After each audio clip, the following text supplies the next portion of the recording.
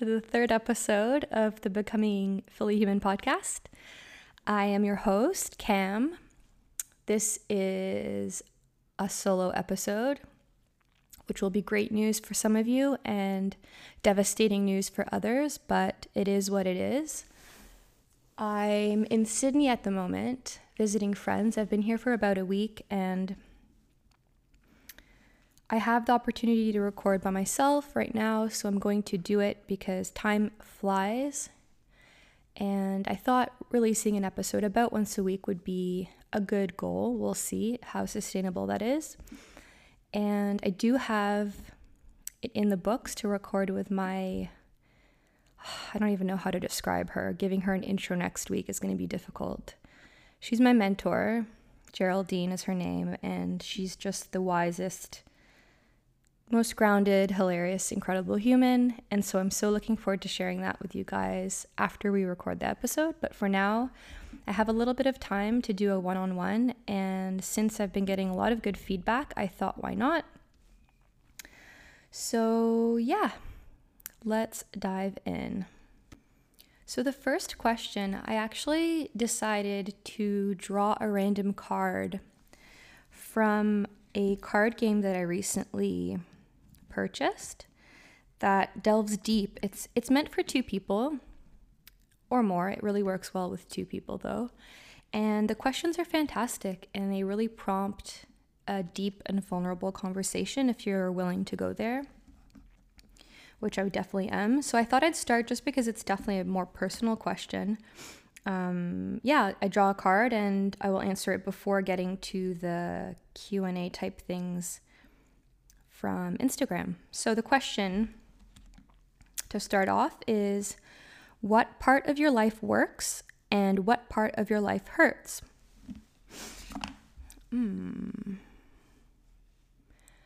So the part of my life that works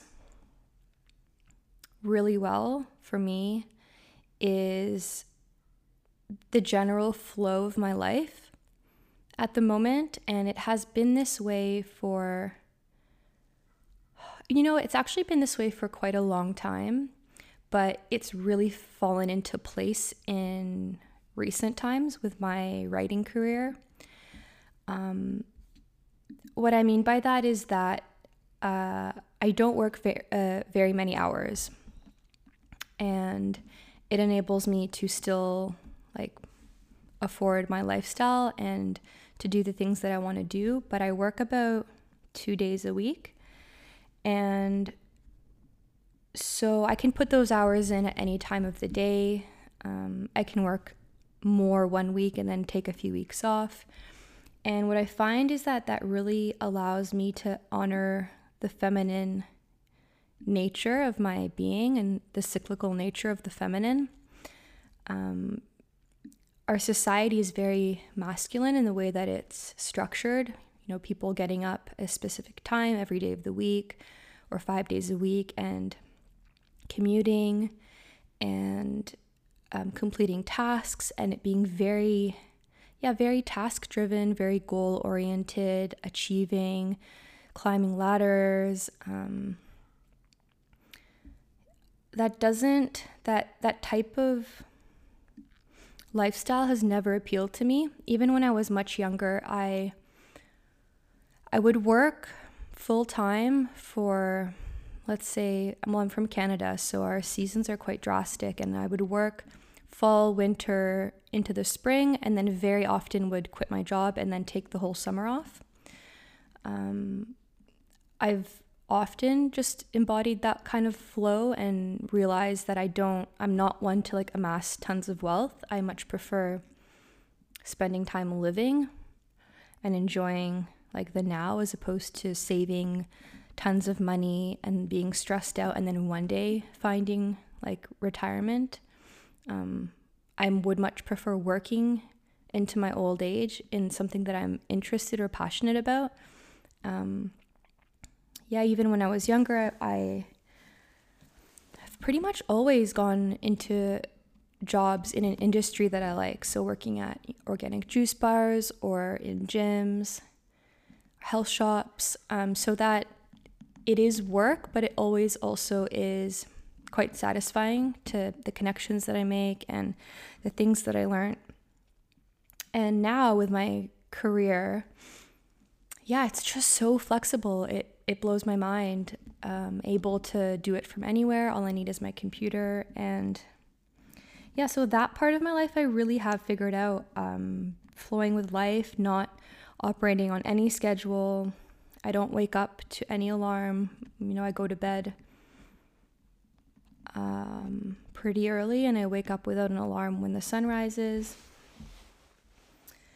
And that also affords me to volunteer a lot, which is something that's quite important to me. Luckily, my writing is in the health industry, so it's very satisfying in that way. And I get a lot of freedom about the subjects that I write about. So it's completely in line with how I see health and well-being. But the aspects of volunteering connect me to a world that,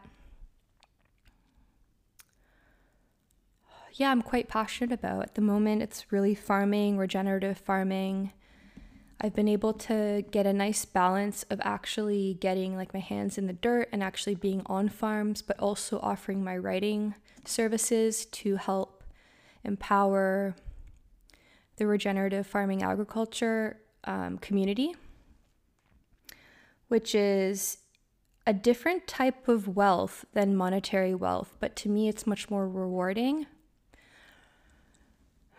Yeah. So that is for sure what works. And then what hurts? Oh, well, it doesn't hurt in a negative way as much as pain can be positive. But being back in the dating game after these 4 years as a single person is no doubt emotional. And definitely pain is one of those emotions that I've been experiencing. I think because essentially when you're dating, you're selling yourself. And that's entangled with all your shadow stuff. So things like low self-worth or fear of abandonment or the need to feel safe within a relationship. Like there's so many things that is going to be connected to childhood patterns that we picked up or things that, so there's all that's entangled, and ego's entangled, of course, because as humans, we want to be accepted. We want to be a part of the tribe. We want to be loved. We want to be found attractive. And during those years being single, like I've really done a lot of work in terms of the knowledge aspect of, how to communicate, how to navigate all that, how to love myself, how to be happy and comfortable alone and not feel lonely.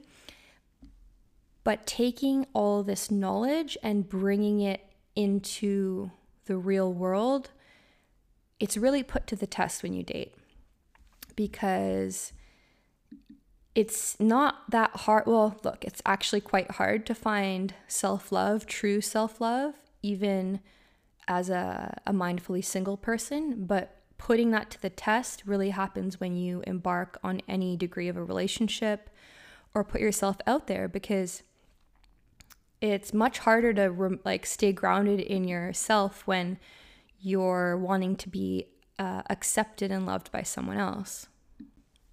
But despite all that, it's been so transformational to take these things that I've been working on for years now and actually set them free into the world. And anytime I feel these old patterns of codependency or falling in love with someone's potential, I have such an awareness now of the red flag, and I can take a step back. I can learn to I can embody communication and actually speak to people about the internal dialogue that's going through my head without having fear of being rejected, because The kind of relationship that I'm looking for is not the kind of relationship I see embodied in the majority of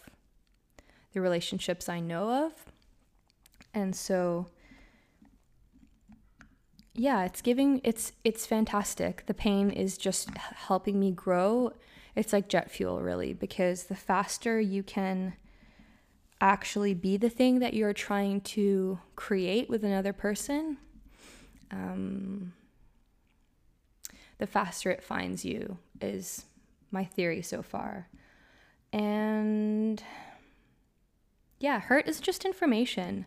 Like, it's a gift, really, to realign you and to give you a glance into something that needs to be healed, or an opportunity to set boundaries. So yeah, putting yourself out there like that vulnerably in the dating world can definitely hurt, but it's such a gift. So I welcome it with open arms. Question number 2 is what are the 5 most powerful things that you've done for your health? I'll touch on them pretty quickly. I won't go too deep, but they are each pretty massive categories in of themselves. But I think that if any of them resonate with you, you can just delve deeper yourself. The first one would be quitting hormonal birth control. This subject is controversial, I guess, because hormonal birth control has been lumped into the feminist movement as this tool that women can use to empower themselves and reclaim their sexual independence. Prior to the pill and other hormonal birth controls, women were often at the mercy of the system and of men, because if they fell pregnant, was abortion legal or not? How safe was it? How accessible was it? And it really made women reliant on men. But so yeah, hormonal birth control really was this like platform for the feminist movement. But when you start to dig deeper and actually understand the impact that it has on the bodies of women, to me, it is one of the most disempowering and harmful pharmaceutical drugs that has ever made its way onto the market, because it disconnects women from their divine feminine power and their intuition, and it suppresses your hormones to the point where your body's behaving as if it's postmenopausal. And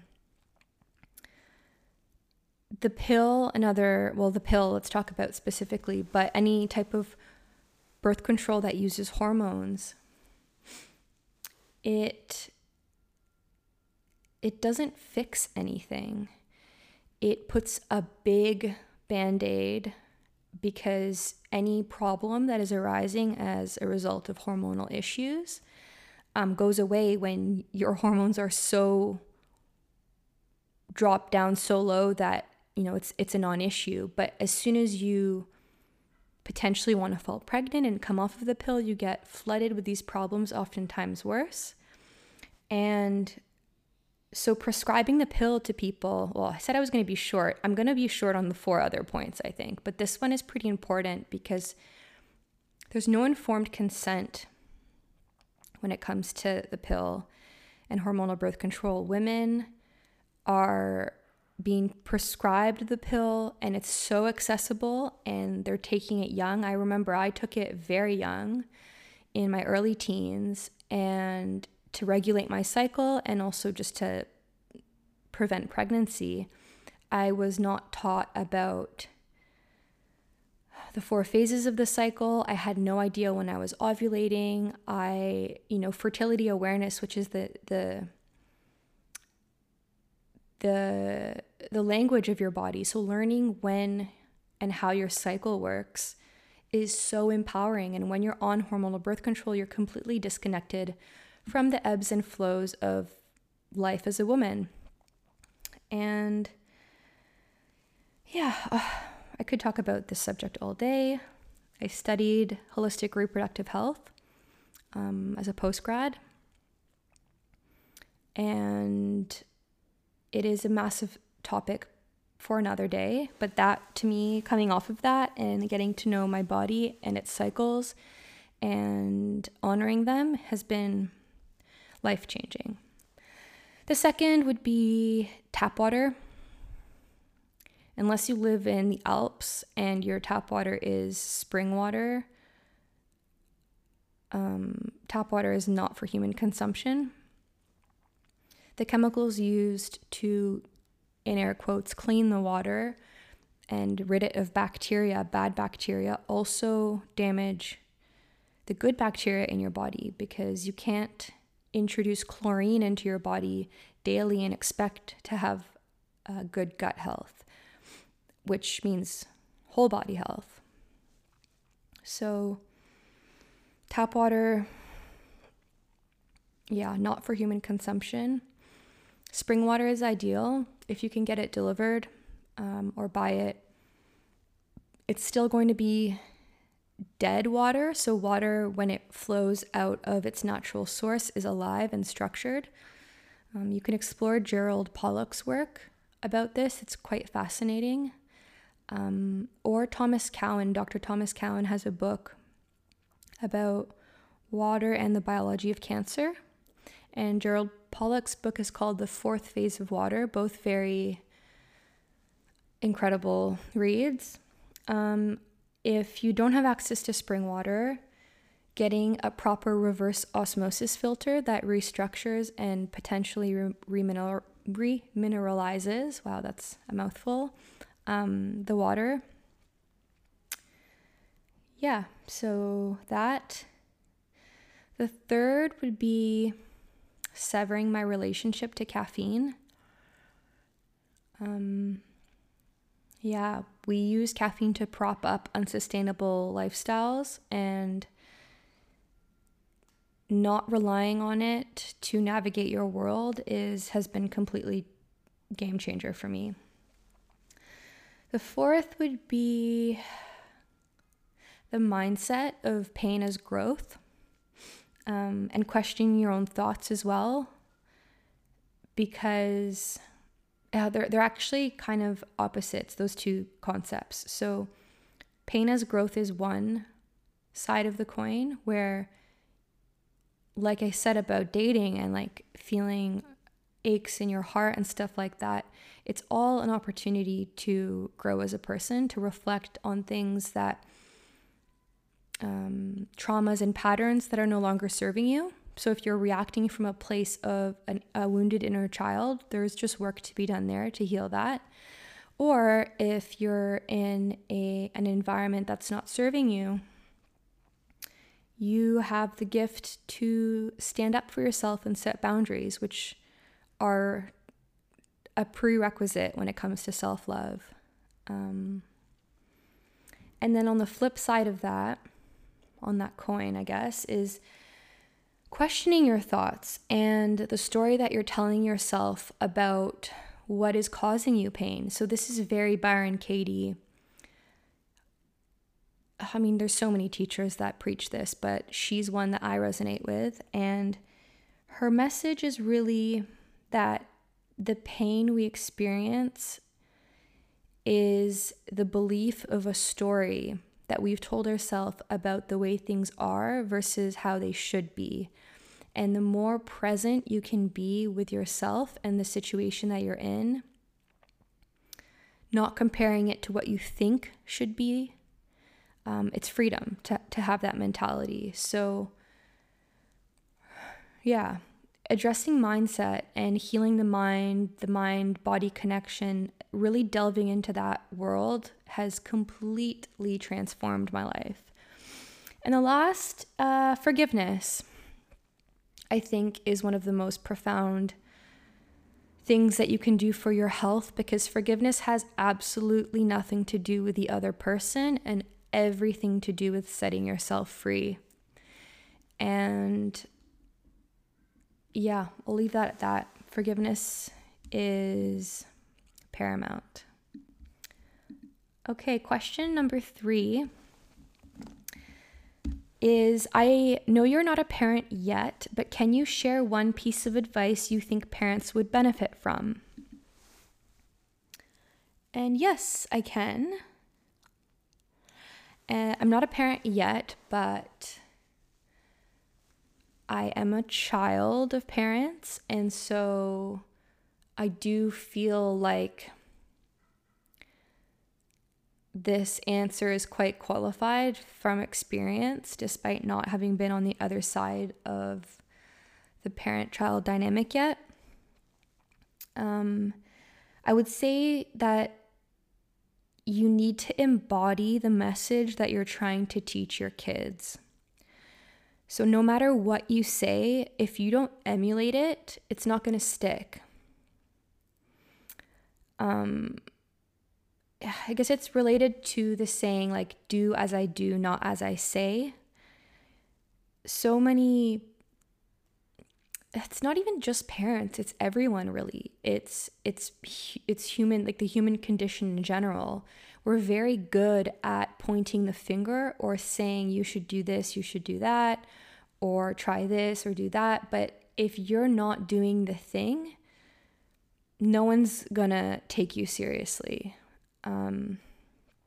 For example, many parents sacrifice their own well-being in the name of their children, but what they do by doing that is actually teaching their children low self-worth. Like, if you're constantly putting other people ahead of you, you're showing your children that your self-worth doesn't matter.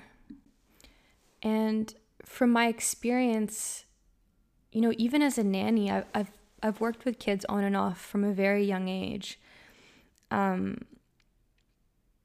other thing that I can tell that children pick up on is that it's not so much about the thing itself that's being communicated, but more so the way it's being communicated and the message that they're picking up about, like, human dynamics and respect and how to love and who to love and self-love, all these more like deep-rooted truths. So here's an example. If a mom and dad are arguing about screen time and the dad is against any screens and the mom is saying, well, I need a bit of relief in the afternoon, so I want like little Johnny to have an hour and a half in front of the screen so that I can get housework done. And so on the surface, the argument is about screen time. But what a child is going to pick up on is how are mom and dad navigating conflict, their own love, the respect for each other and their individual like self-respect. How do men treat women? How do women treat men? All these seemingly unrelated things is what kids pick up on more than is TV good or bad. So if the dad is yelling at the mom and disrespecting her and saying like, you have it easy, you should be giving all your attention to the child and the child shouldn't be looking at a screen. And then ultimately the father disregards the mother's point of view and dismisses her, and the mother gets upset, internalizes it, and like goes to cry in her room. So the child is learning the energetics behind the argument. Both parents might think that they're just discussing what's best for the child and best for the dynamic of the family, but kids are picking up on subtle cues about how to love, how to treat people. And so they're learning, okay, well, women don't express anger, they internalize it as sadness. Learning that abuse is, even mild forms of verbal abuse are acceptable, and that love is not about open and clear communication. To get what you want, you have to argue. The list goes on and on. So basically, it's just like you have to really embody the lessons that you're trying to pass on, because you might say that, when kids grow up, you might say alcohol is bad. You can't drink as a young teenager in high school. But if you're drinking, good luck. Good luck instilling that value. And if you say don't yell, but you yell, again, like, it's not what you do. It's not what you say, it's what you do. If you're on the phone all the time in front of your kids, don't be surprised if they throw a tantrum to watch TV or the iPad or to want to play with your phone. They want to be you. You are the lesson. So learn to love and respect yourself. Take care of your physical and mental health, and be the values that you want to instill, because this will absolutely be the driving force to inspire your children to embody the same state of being that you occupy. Question 4 is how to have the conversation about STIs with a new sexual partner. So this is something that I did not do as a younger person, because it's awkward as hell, for the most part. And it's easy to say this in retrospect, I guess, but if you're not comfortable enough to have this conversation with the person that you're wanting to be intimate with, then you should probably not be having sex with them. At least that's where I'm at in life right now, and how I feel about the situation. It's a pretty powerful gauge if you should be getting that intimate with someone, because although the question is about STIs, we share much more than that when we sleep with someone. We create deep bonds that permeate the physical being, and yeah, that's a whole other subject. But basically, live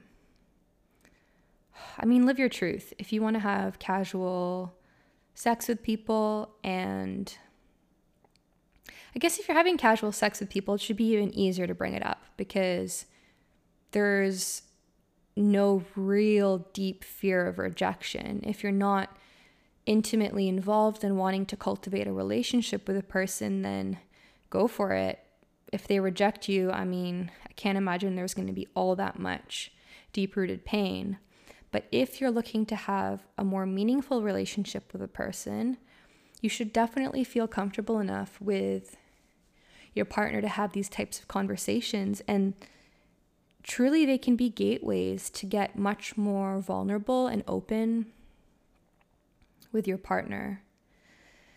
And how to actually go about it?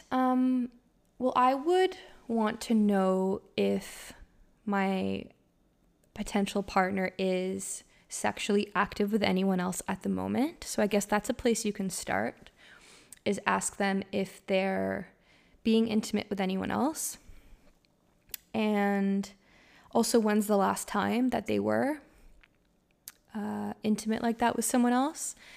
And then from there, you can ask them when's the last time that they were tested for STIs. And I would specifically ask which tests, because there's an array of them. Some are swabs, some are blood tests. And I would just go there. And before that, before even embarking on that conversation with a partner, you want to make sure that you are embodying the degree of sexual health and awareness that you expect from your partner.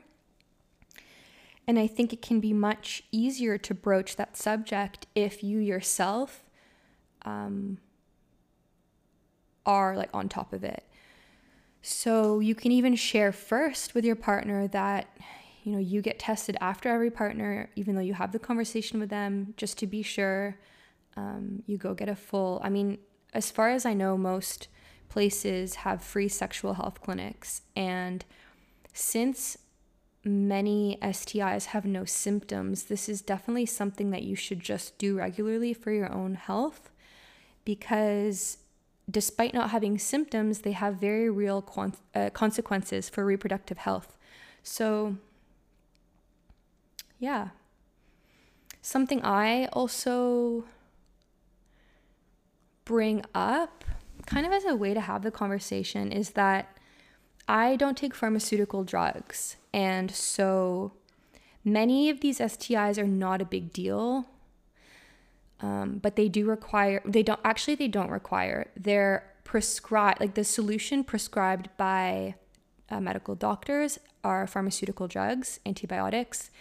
And I personally do not engage with that world. Antibiotics are quick fixes for things, not always even a quick fix, but in the case of STIs, they often are. And since I don't take those, I don't want to spend 3 months on a herbal protocol. That doesn't excite me, the thought of that.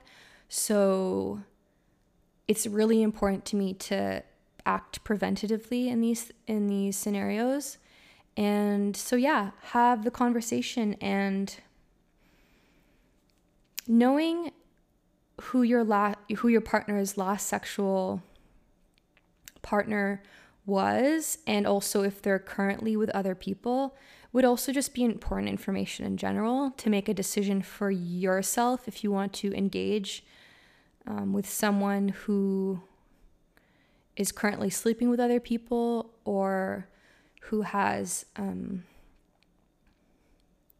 strong ties. Like if they just broke up with someone, or if they were sleeping with someone 2 weeks ago.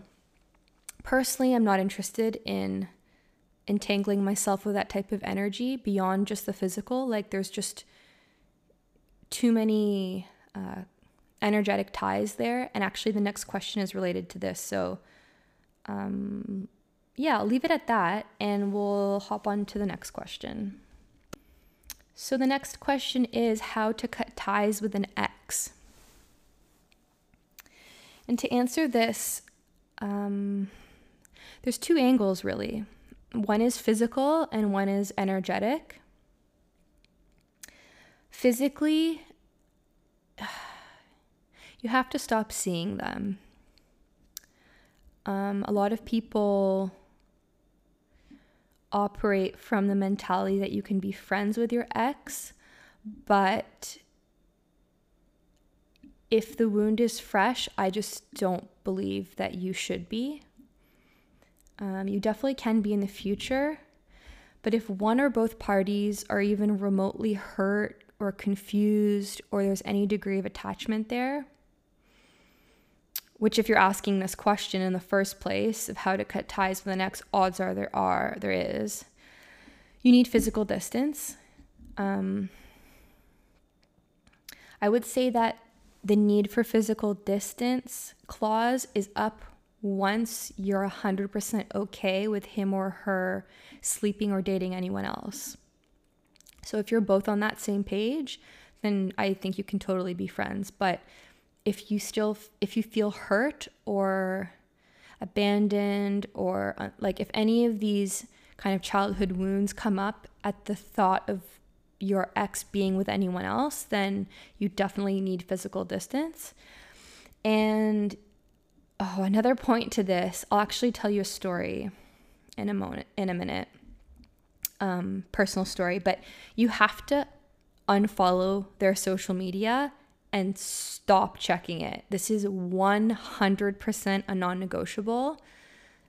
Just because you've distanced yourself from someone physically, unless their life and what they're doing and their face is no longer involved in your day-to-day, like the tie will never be cut. So just because he or she doesn't know you're checking their social media doesn't mean this is a free pass. Like, your subconscious knows. And this isn't about the other person. It's about you moving on and healing and letting go. So it's like the porn you watch. your actions behind closed doors carry out into the world, and the impact that it has on your subconscious will absolutely influence the life that you carry out in the real world. Speaking of porn, delete his dick pics, delete the photo of her tits or the videos that she sent you. If you want to get over someone, you can no longer, they can no longer be a part of your spank bank to any degree. Don't fantasize about them to get off in any way. Just don't. Energetically, removing shared items from your space at home, which definitely promotes energetic ties. If everything reminds you of your partner, try switching up your routine, incorporate new things into your life to help shift that energy. Burning something like sage or Palo Santo to help clear your space energetically. That's actually a really good thing to do in general, because we're constantly picking up people's energy in our day-to-day life. And so when you're entering your home space, it's nice to have a really clear energy so that you're not being influenced by other people's wants and needs. Energetically, also cutting the cord. I'm guessing many people will know what this means, but basically when we form a deep connection to someone, and this can be real or perceived. So a real connection would be if you dated someone and you slept with them. The longer that occurred, the stronger the cord between two people. But also even just fantasizing about someone or having a crush on someone, and this energetic cord can be cultivated by the story you tell yourself. So you might never have met someone, but if you've convinced your subconscious that you guys are meant to be together, there's going to be a cord there. And this cord needs to be cut if you want to move on. There's so many meditations on how to do this. You can just literally hop on YouTube and type in cord cutting meditation. There's definitely guided ones. You also can just kind of do it in your own way. So picturing the individual and you with your eyes closed. I like to do this stuff in bed when I'm laying down and relaxed, either just before bed or first thing in the morning. And first, I think it's important to send the person love and well wishes, no matter how devastating the breakup was. That's the forgiveness piece. You're doing that for yourself more than the other person.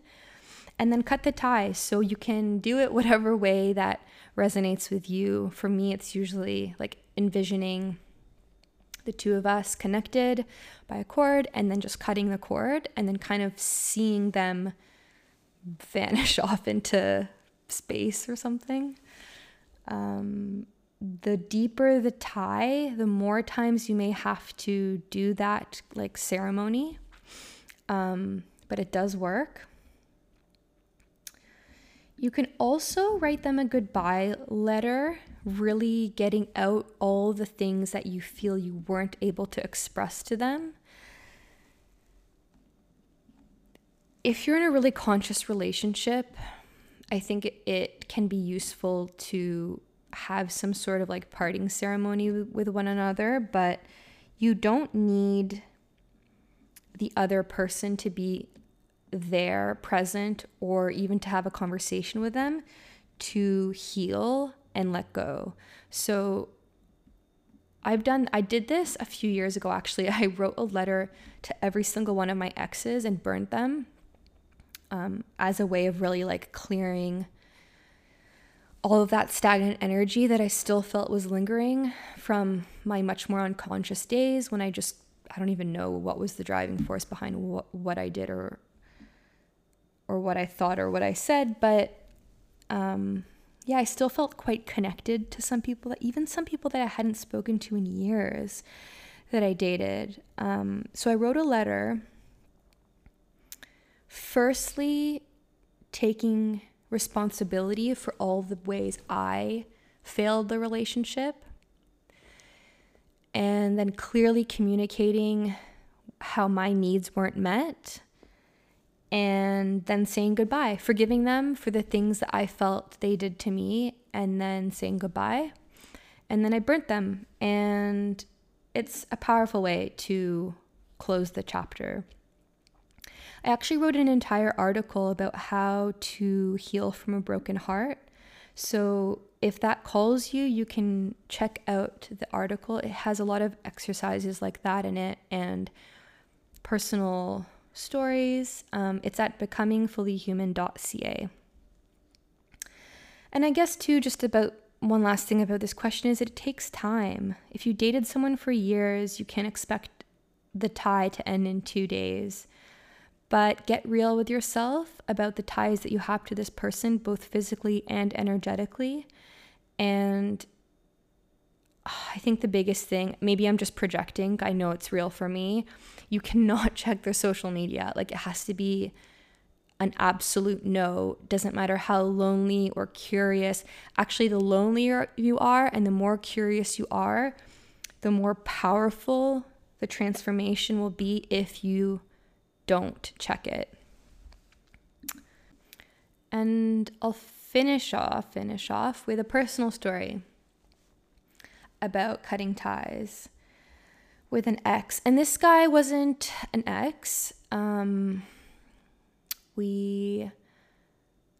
story short, got quite close, and there was definitely a lot, I don't even know what was going on, to be honest, because he had no ability to communicate his internal dialogue with me.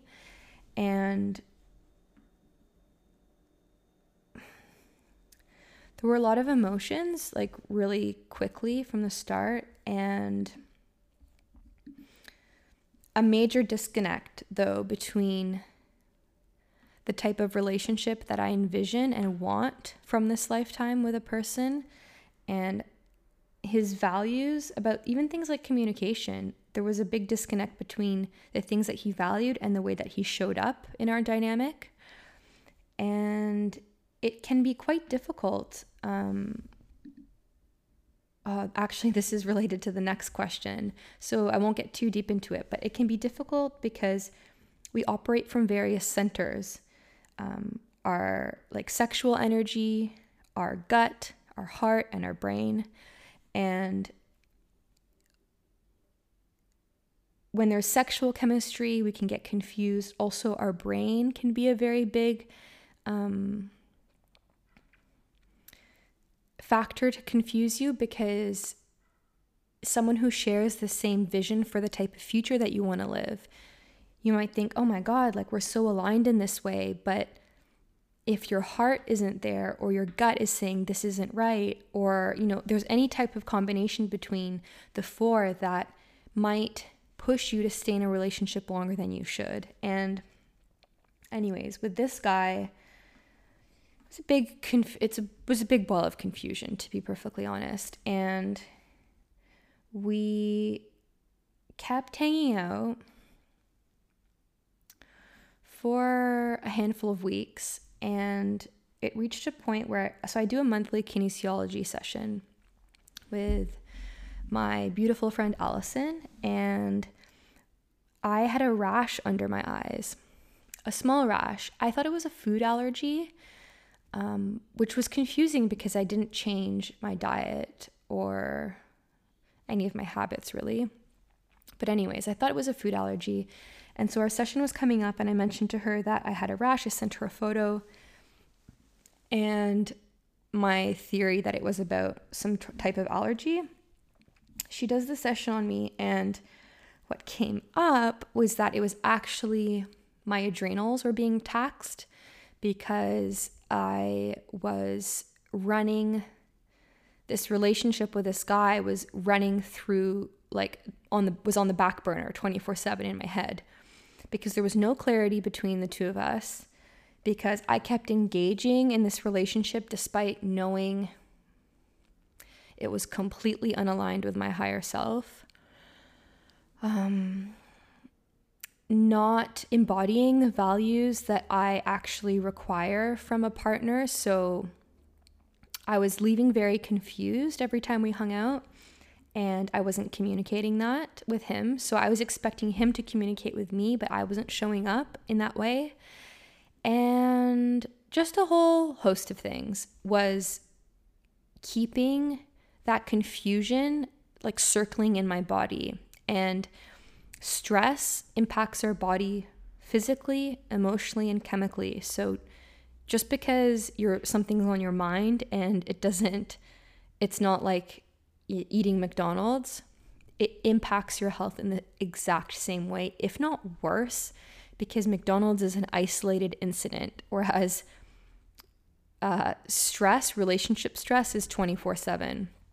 So anyways, that came up in the session with her, which was profound because it was like my body is actually physically reacting to my inability or unwillingness to deal with the situation. So it was a big aha moment. And so I made myself very vulnerable, and I was completely honest, and I actually embodied the thing that I value, which is clear and open communication. And I shared with him that I had no idea what was going on between the two of us, but that it wasn't serving me or the type of dynamic that I'm looking for in a partner or in a relationship, and that I wished him well, but that essentially we couldn't see each other anymore because it wasn't working. And I did it with no expectation of a specific response, which I think is very important. Oftentimes, I think that we engage with people almost manipulatively to get a response that we want out of them. So an example of this would be an ultimatum. You have to decide what it is that is best for you, and then you have to do that thing. And ultimatums, not a thing. We can talk about that another time. I spoke my truth to him, and he actually had a very lovely response, but it was full of confusion, and which was his MO anyways. So that was that. And I went to bed that night. I did the cord cutting. I didn't feel the need to write him a letter because really, I don't even know what type of relationship we had. But it didn't feel deep enough to need any more than just the cord cutting, a little sage, and a conversation, which I did. And I woke up the next day with a rash under my eyes. And I'm like, Cam, what is going on? You did the things. Where is this rash coming from? And then I think it took me 2 days to realize that I was still following him on Instagram, and I was still very much, I guess Instagram would be the biggest catalyst for me to think about him and have that awareness of what he's doing, who he's with, stuff like that. And so I hit the unfollow button, and I have not checked his social media once since then, which is now many months ago. What month are we? July? May? 7 months ago or 8 months ago, which is, I'm so proud of myself. Don't get me wrong. Now there's just absolute, well, by the way, after doing that, the unfollowing, I woke up the next day and the rash was gone and never came back.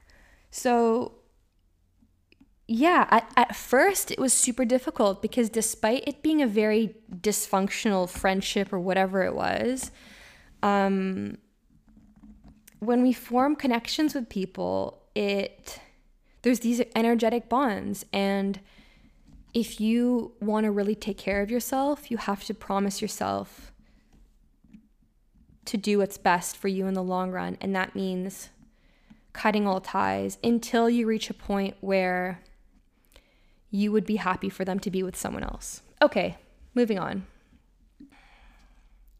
So the next question is love enough to make a relationship work? I think this question depends on what kind of relationship that you want to have with your partner. For the kind of relationship that I'm looking for, no, love is not enough. The love that I'm looking for and the kind of relationship that I desire at my core as a woman is an unconditional love that accepts the person as they are no matter what. I feel prepared for a really deep, all-encompassing love, and that journey requires two individuals who fundamentally share many, if not all, of the same values. So some examples would be someone who's a truth seeker. I really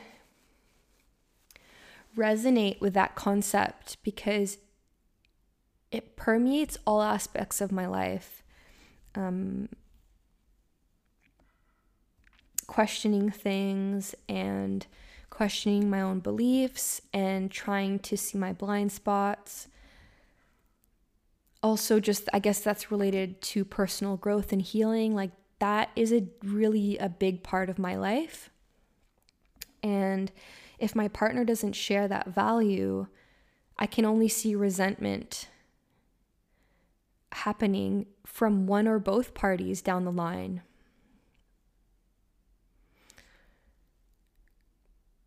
Because a lot of people fall in love with someone's potential. I think that's very problematic.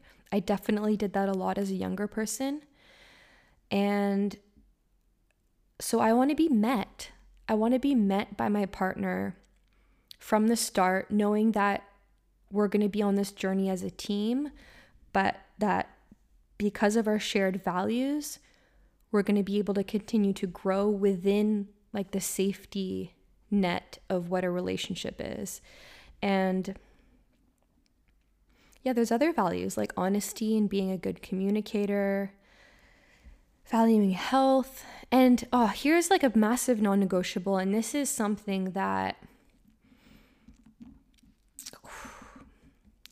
it's a massive topic, because wanting children, first of all, is kind of a non-negotiable. Like, to me, giving an ultimatum to your partner down the line because you've fallen in love with them and you want kids, but your partner doesn't, and so saying either we're going to have kids or I'm going to leave you, I never want to be in that situation.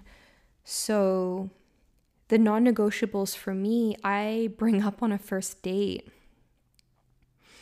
Things like children, and also even a vague timeline. Like, I'm 29 now, and although I don't feel that much pressure, I have this deep maternal instinct, and I've had it my whole life, and I value motherhood, and I value that world so deeply. And so if having that conversation with a potential partner scares them, that's totally fine, but we're not meant to be together. So bringing that up, bringing these types of things up, not only wanting children or not, but also sharing the same values when it comes to raising children. There's some conversations that many people don't have until they fall pregnant. And it blows my mind because they're non-negotiable things for me when it comes to raising children. One example, and it doesn't matter what side of this debate you're on, but the choice to vaccinate your children or not, you need to have that conversation before you fall pregnant. And ideally, you need to have that conversation before you fall in love with anyone, because once you're in love, it's much harder to see those types of things for what they are, which to me, they're called deal breakers. Whether you're pro-vax or anti-vax, your intention is the well-being of your child. And if one partner believes in vaccines and the other doesn't, it means one partner is having to concede their innate desire to protect their children.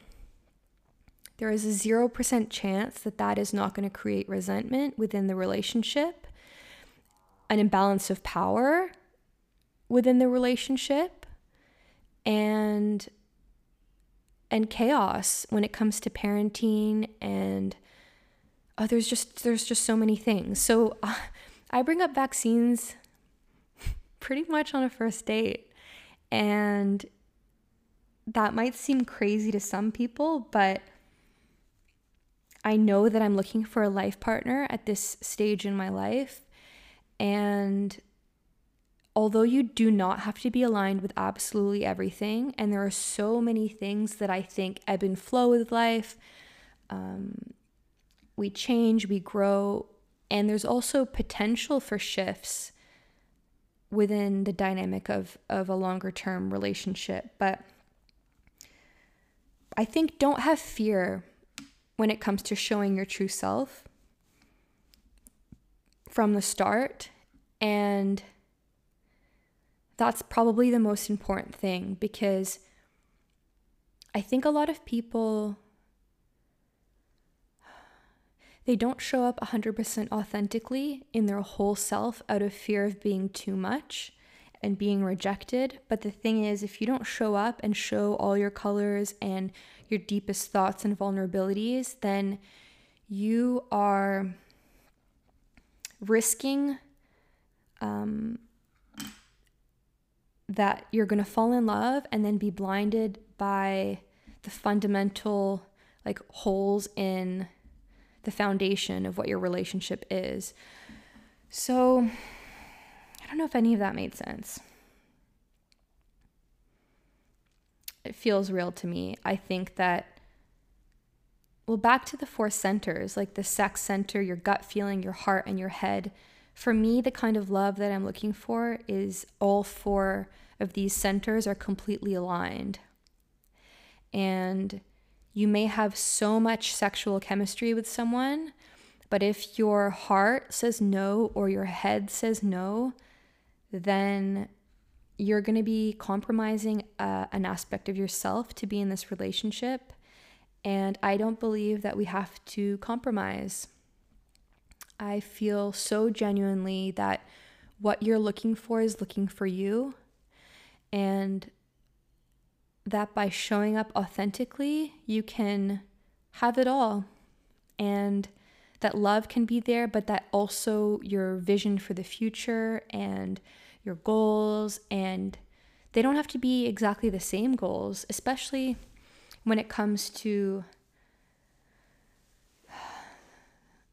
it's not even heterosexual relationships. It's just the masculine and the feminine in general. They're driven by different forces, but it's being in a relationship where you can be seen, heard, and met in your whole authentic truth. So love is important, don't get me wrong.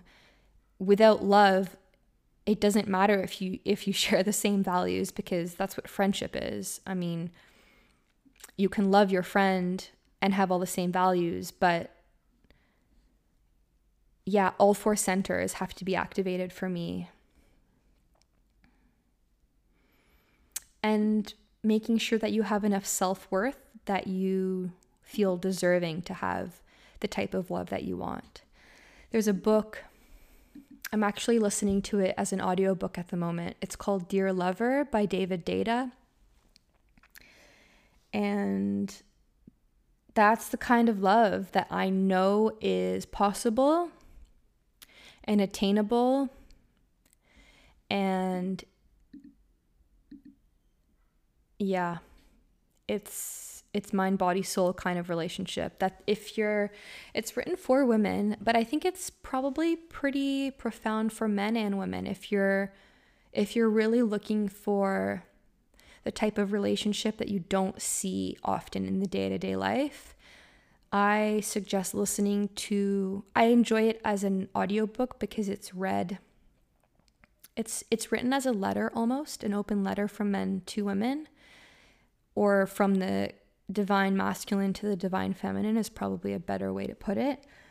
And it's like a breath of fresh air hearing those words and hearing the potential of what a relationship can be. And it's the kind of relationship that we are not exposed to for the most part growing up, and even in modern day. Yeah, definitely give that a listen if it resonates with you. It's quite a profound book. Next up is, what is your biggest challenge at the moment?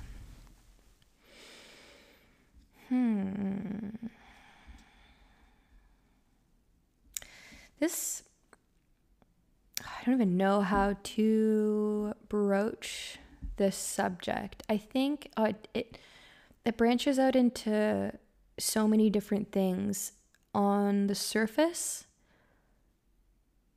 level, the question, the challenge would be, do I stay in Australia or do I leave?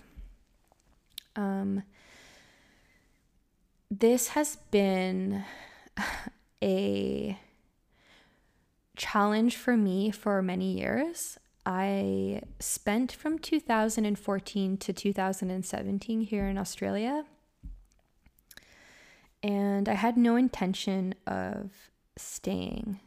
The first time, I was actually living and working in the Caribbean before that, and I don't even know what drove me here. I know a friend was going to be here, so there was that comfort that we were going to travel for a little bit together. But at its core, I think it was a subconscious calling, like probably past life, like a coming home in a way. And because as soon as I landed here, I knew that I wanted to be here for a very long time. And staying here isn't so easy for me. Surprisingly, like despite the Commonwealth and my Canadian passport, it's been quite challenging to stay long term. And so the deeper challenge is something that everyone can relate to, because it is the desire to have goals and achieve goals and have the vision of exactly what it is you want in this life and making it happen, versus surrendering, trusting, and flowing with life. And so on one end, it's the masculine, the driven, linear provider mentality of like, I need to get this kill or the family is going to starve, versus the feminine who ebbs and flows with like the tide and the moon and just flows with life, And yeah, it's an ongoing not really knowing for me. And things have shifted a lot recently as I've prioritized being in my feminine. After so many years of really having pedal to the metal in my masculine, things like over-exercising, over-caffeinating. As a freelancer working for myself for a very long time, I was doing too much. I was doing a post-grad, I was nannying, I was embarking on this writing career, I was taking on everything, every opportunity that was given to me. I was doing too much, and I actually got vertigo. When was this? This must have been in 2018 or about maybe late 2017. And vertigo is just the psychosomatic of being directionless and doing too much. Or actually, not even being directionless, having too many directions at once and not kind of chilling out. And anyways, so I've just taken the foot off the gas in many of those aspects, and I'm learning to go with the flow more and trust that the people, places, and things that are meant to be in my life will be. It's been a challenge. Yeah, it's been a challenge. Like I've said earlier in this episode, we're in a very masculine society, and we're constantly being pushed to set goals and achieve and do and just do it all. And the feminist movement is pushing women to be the same as men, and we're not the same as men. And yeah, so tapping into my feminine way more and honoring my cyclical needs and softening as a person and as a woman and dancing with life more. Yeah. So I guess that's my biggest challenge. I also think it's an incredible gift, because having the awareness of this polarity between the masculine and feminine and learning to honor the balance within myself has been such a journey and transformation. And watching the kind of people that I attract into my life as I make this shift is incredible. And yeah, feeling more grounded, even despite being more in flow than ever, like unattached to what's going to happen next. It kind of gives zero fucks about anything anymore. It's so incredible. I actually just got my next visa granted for Australia just two nights ago. It's giving me 6 more months here because of this global pandemic situation. There's not many airlines that are operating internationally. And yeah, so I have 6 more months on my visa here. But when I got the email and I saw it was coming from immigration, last time I got an immigration email from Australia, it was denying my visa. And this was in 2017. And it prompted the one and only anxiety attack that I've ever had, of just feeling so ungrounded and overwhelmed and like, holy, I remember the sensation so viscerally. And because that was my inability to flow, like that was me and my masculine thinking that I knew what I needed and not trusting that life is fundamentally always giving me exactly what I need to heal, grow, and learn. And this time when I saw the email pop up, I just smiled and was like kind of excited no matter what the option was. And knowing that there was a very big possibility that they would give me 28 days to leave the country. And so yeah, I'm at a place in my life now where I just am so open to anything and everything. And I trust that even when my heart hurts or I feel old patterns being triggered, I'm like, cool, okay, this is information, and I'm going to find the root of why I feel this way, and I'm going to heal the pattern that I picked up as a child that makes me feel like this present day situation is making my world crumble or making me feel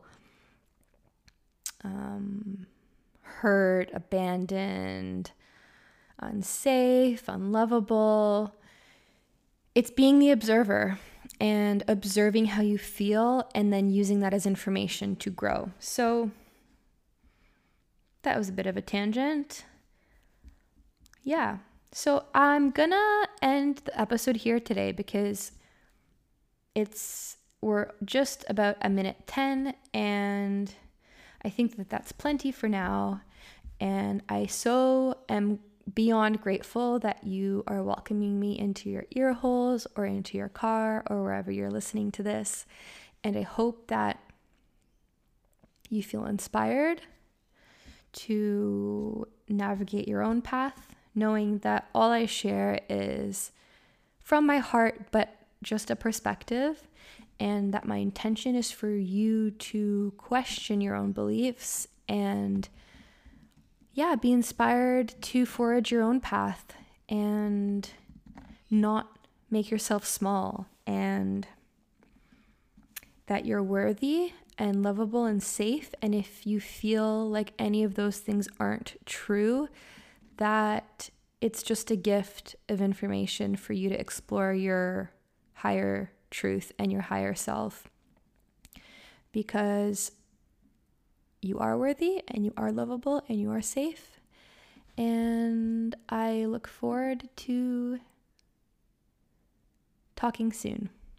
Bye.